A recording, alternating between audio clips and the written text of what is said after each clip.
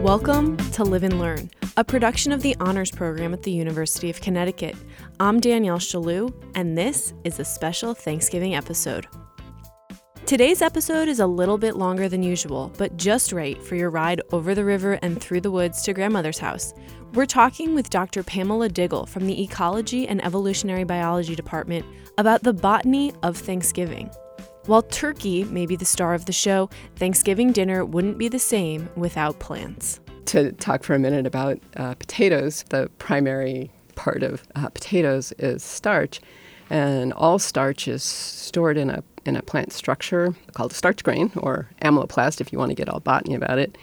So starch is essentially long, unbranched or branched chains of glucose, so sugar molecules that are linked end on end. And in order to store them, the plants synthesize these things, and they're packed into these starch grains really, really tightly, just spiral and spiral and spiral. You can imagine taking a long chain and wrapping it round and round and round. And they're packed so tightly that they're almost crystalline, and they'll actually refract light like a prism. And they're packed in so tightly that it's really hard for water to get in, and it's really hard for digestive enzymes to get into these starch grains. So how do we eat them? Yeah, so that doesn't bode well for starch as the obvious food source. So we cook them, of course, so you can't, as I understand it, get a lot of nutrition out of uncooked rice or potatoes or so forth. And so cooking will actually disrupt the structure of that starch grain enough that water can start to get in, and the starch molecules, these long molecules, will start to move against each other and open up just enough that our digestive enzymes can get in there and start releasing the sugars, which is what we want. Now, in some families, there are arguments or conversations, discussions that can span years about whether or not to whip the They sound nice and fluffy, but whipping the potatoes is the wrong answer. And because when you whip cooked potatoes, it disrupts the starch grains to such an extent that these long, windy starch molecules are released from the starch grains, and they wrap around each other and form glue. And so the trick is to treat your potatoes really gently and put lots of butter on them so that the starch things can slide against one another. And again, potatoes are a storage structure where plants are putting starch in order to support growth for the following year. And although potatoes are underground, they're not roots. We associate underground parts of plants with being roots. And they're actually shoots. And like onions. So like onions are shoots as well, yeah. And so when you're cooking Thanksgiving dinner, you can amaze your friends and family by picking up the potato and turning it to one of the pointier ends. And as you look at that potato, you should see that what we think of as the eyebrows go away from that pointy end in a spiral, and that's diagnostic of shoots because leaves are typically attached to shoots in a spiral. And the little nubbins that are associated with each of those eyebrows, the little potato eyes that'll sprout on you if you let them, are essentially how a potato makes a branch, which is also a characteristic of a shoot. And that's in contrast with the other potato that we eat at Thanksgiving, the sweet potato, which is a root, a full-on root. And if you turn that on its pointy end, you won't see any of the leaf or branchy parts. Now, sweet potatoes are the same thing as yams. Sweet potatoes are really different from yams. Okay, yeah. So that's fun fact. Fun fact. Sweet potatoes are not yams. Yeah, and I have no idea why we started calling sweet potatoes yams in the first place. But pretty much everything that's sold in U.S. markets that's labeled yams are actually sweet potatoes. Yams are enormous underground structures that are mostly available in Africa and a few ethnic markets in big cities, New York City and so forth. So if you want to be shocked, Google yam and see the kind of enormous we're talking. Yeah, it's pretty interesting. And find out for me why we started calling them yams in the first place, because I would like to know. Yeah, that's my next project, is to find out why they're the same thing, or why you think they're the same thing. Yeah. Okay, so other fun factoid. Again, those sweet potatoes are a storage organ. They're full of starch, but sweet potatoes also have an enzyme that can break down that starch. into sugars, into the component sugars. But like all enzymes, they denature at high temperatures. And so if you cook sweet potatoes at fairly low temperatures, so that enzyme can be active for a while, it'll start breaking down the starch into sugar, and you'll have sweeter sweet potatoes. So I wanted to talk a little bit more about what happens when you cook, or maybe the cell biology of eating plants. And so, although I don't associate apples necessarily with Thanksgiving, it's pie. Pie, yeah, okay. But when you eat a fresh apple and it's so crisp and it tastes so good, part of what makes a plant part crisp is that each cell of a plant has a water-filled bag called a vacuole inside that's full of pressure. And so when you bite down on a crisp plant part, the cells literally explode against your teeth. And so you don't have to press so hard to chew, and that's what makes something feel crisp. It's actually helping you out and exploding in your mouth. And so when you let something wilt, it actually takes more effort to crush up those cells and get nutrition out of them, and it's just less pleasing. And sometimes those crisp ones are not necessarily the best ones for cooking. Part of plant cell walls give plants different textures when you cook with them. So all plant cells are stuck to one another by a layer, but that layer has different properties and different responses to temperature. And when you cook some plants, that glue layer remains intact and the cell structure will remain intact. And in other plants, when you cook them, that layer dissolves and the cells kind of separate. And so going back to potatoes, if you make potato salad, you want one kind of potato, and if you make baked potatoes, you want a different kind of potato. Baked potatoes are the kind where that middle layer dissolves, and so you get kind of fluffiness to them, whereas the potatoes that you use for potato salad, it doesn't dissolve. And so those potatoes hang together and you can make them chunky or whatever you want. And it's the same with apples, right? So some apples will retain their shape for pie and because those cells stay glued, and some for sauce or other uses, the cells will break up and they just have different properties because of the chemistry of the walls. Very cool. So we've been talking about plants as interesting organisms that are making a living and putting something aside and raising families and just trying to get by. So plants are really amazing chemists. They essentially synthesize themselves out of thin air. They take up carbon dioxide and they take up mineral nutrients from the soil, and they can synthesize every single thing that they need to make themselves, which we cannot do. We have to get vitamins and nutrients from the things that we eat. So plants are yummy and everything's trying to eat them. So plants also use their amazing chemistry to defend themselves. And so some of the things that we do with plants take advantage or try to get around this defensive chemistry. And so one of the vegetables that my family has traditionally eaten at Thanksgiving is Brussels sprouts. Brussels sprouts are members of the cabbage family, broccoli and so forth, and a lot of people really, really don't like them and don't like the way they smell. And that smell is derived from the way these plants defend themselves. And they have this really creative way that they store two compounds in different parts of the cell, which are benign when they're separate, but if they mix, they react and form a poisonous, toxic mustard, something or other, I've forgotten. And so the plant keeps these things separate, doesn't hurt the plant, but if an herbivore chomps on the cells, those structures burst, those chemicals combine, and releases this toxic compound, which is what we smell when the plants are cooking. So are Brussels sprouts toxic? Well, they are not toxic now, but they were pretty obnoxious when they were first domesticated. So we've actually bred a lot of that stuff out of them. But that sort of remnant is what you're smelling when you cook those vegetables.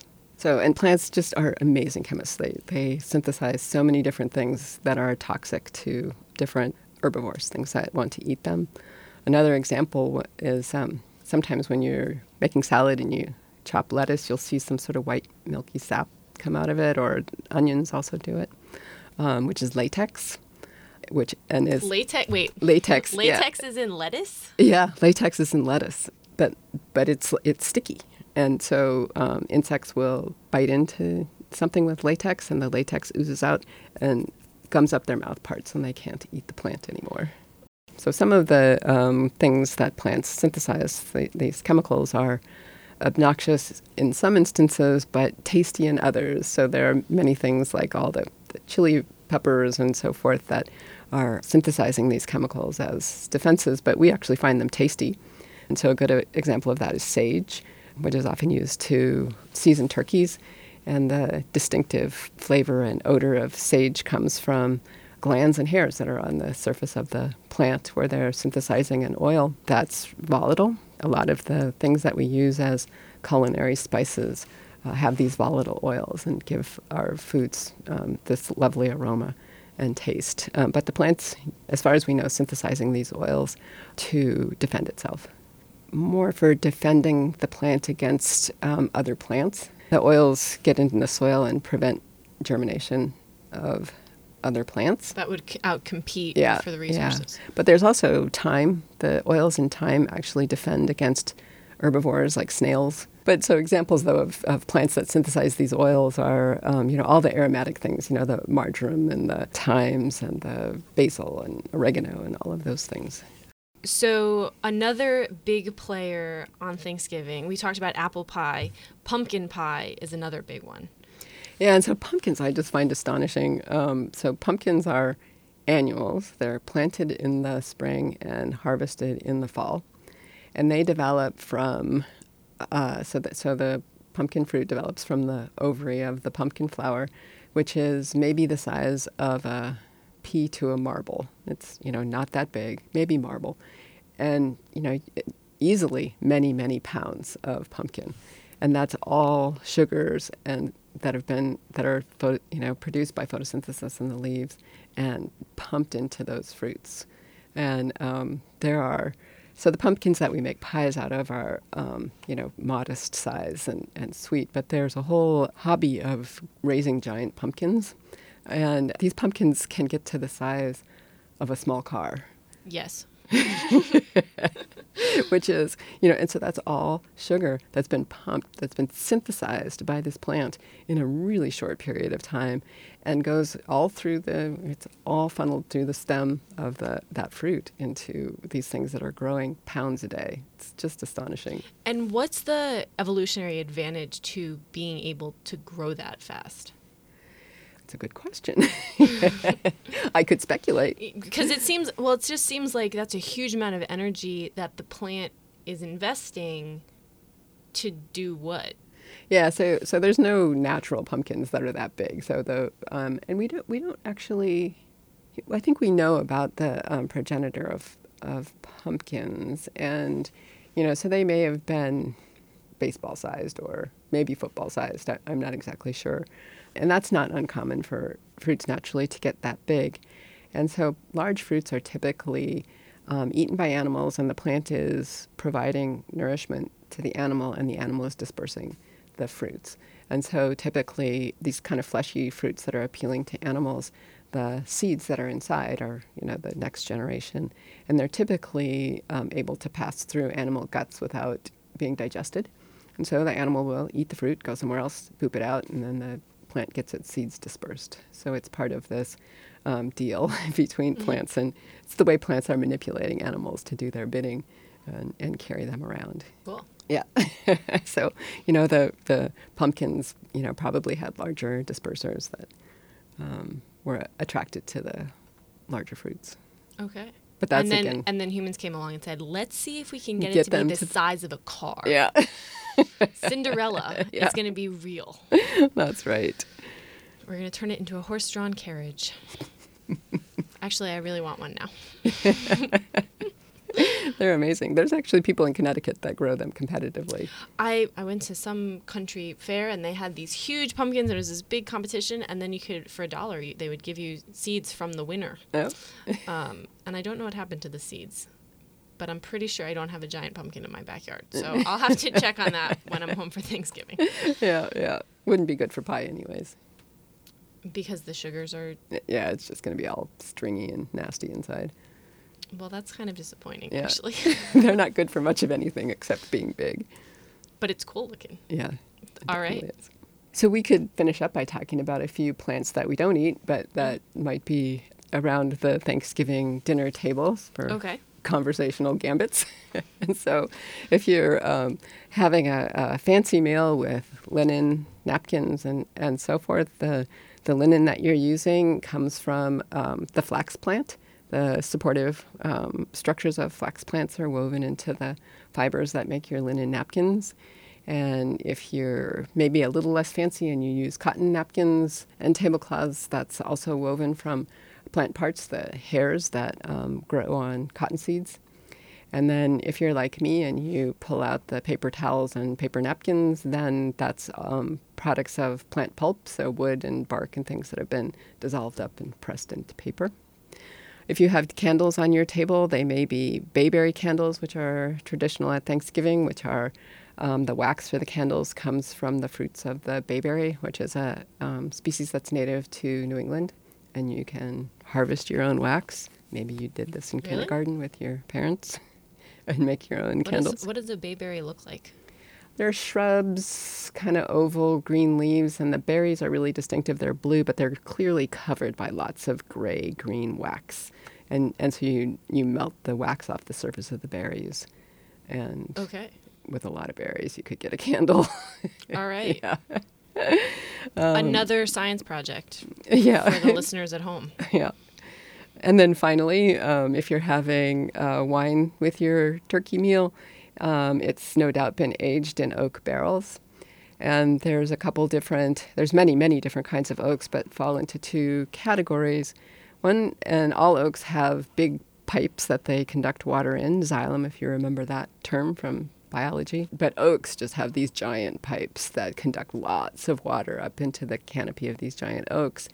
And some oaks, when the pipes stop conducting, will fill those pipes full of junk to essentially prevent fungi and other pathogens from invading the plant, and other oaks will leave them wide open. And so if you're going to make a barrel to age your wine, you need to make sure you have the oak where the pipes are plugged up, or you're going to lose your wine back into the floor. Which would be unfortunate. Yeah, so you got to know your botany if you're going to drink wine. Okay. Yeah. And then let's not forget that turkeys are fed grain. And so you could think of your turkey as just highly processed plants. So basically, you're just eating plants for Thanksgiving. Yep. And while you're relaxing on break, Dr. Diggle has a little bit of homework. Tell your listeners they have to use at least one of these at the dinner table on Thanksgiving, and they get geek points for doing so. After you listen to this one, instead of one specific code word, you have to tell us which one is your favorite fun fact. Visit honors.uconn.edu/podcast to subscribe and enter to win an Honors Program t-shirt by using your favorite fun fact. As a reminder, we talked about potatoes and starch grains, sweet potatoes, yams, apples, herbs, lettuce, Brussels sprouts, pumpkins, and table decorations. If none of those are your favorite, here's one more. Happy Thanksgiving. Onions have a defense mechanism as well. The sulfur that makes your eyes sting? Yes. Yeah. I don't know. I don't think anybody's ever looked at that as a defensive compound. The chemistry of why onions make your eyes sting is actually pretty mysterious because the onion is mostly storing fructose, which is a yummy sugar. So it makes sense that it would defend that in some way. And so there's some sulfur compound that volatilizes and gets in your eyes, but then there's some chemistry that happens once the sulfur in your eyeball. In the liquid in your eyeball. Okay. And that's what I've read different papers that disagree on what's actually happening once it lands on your wet eye. So add that to your list of potential thesis topics. Yeah.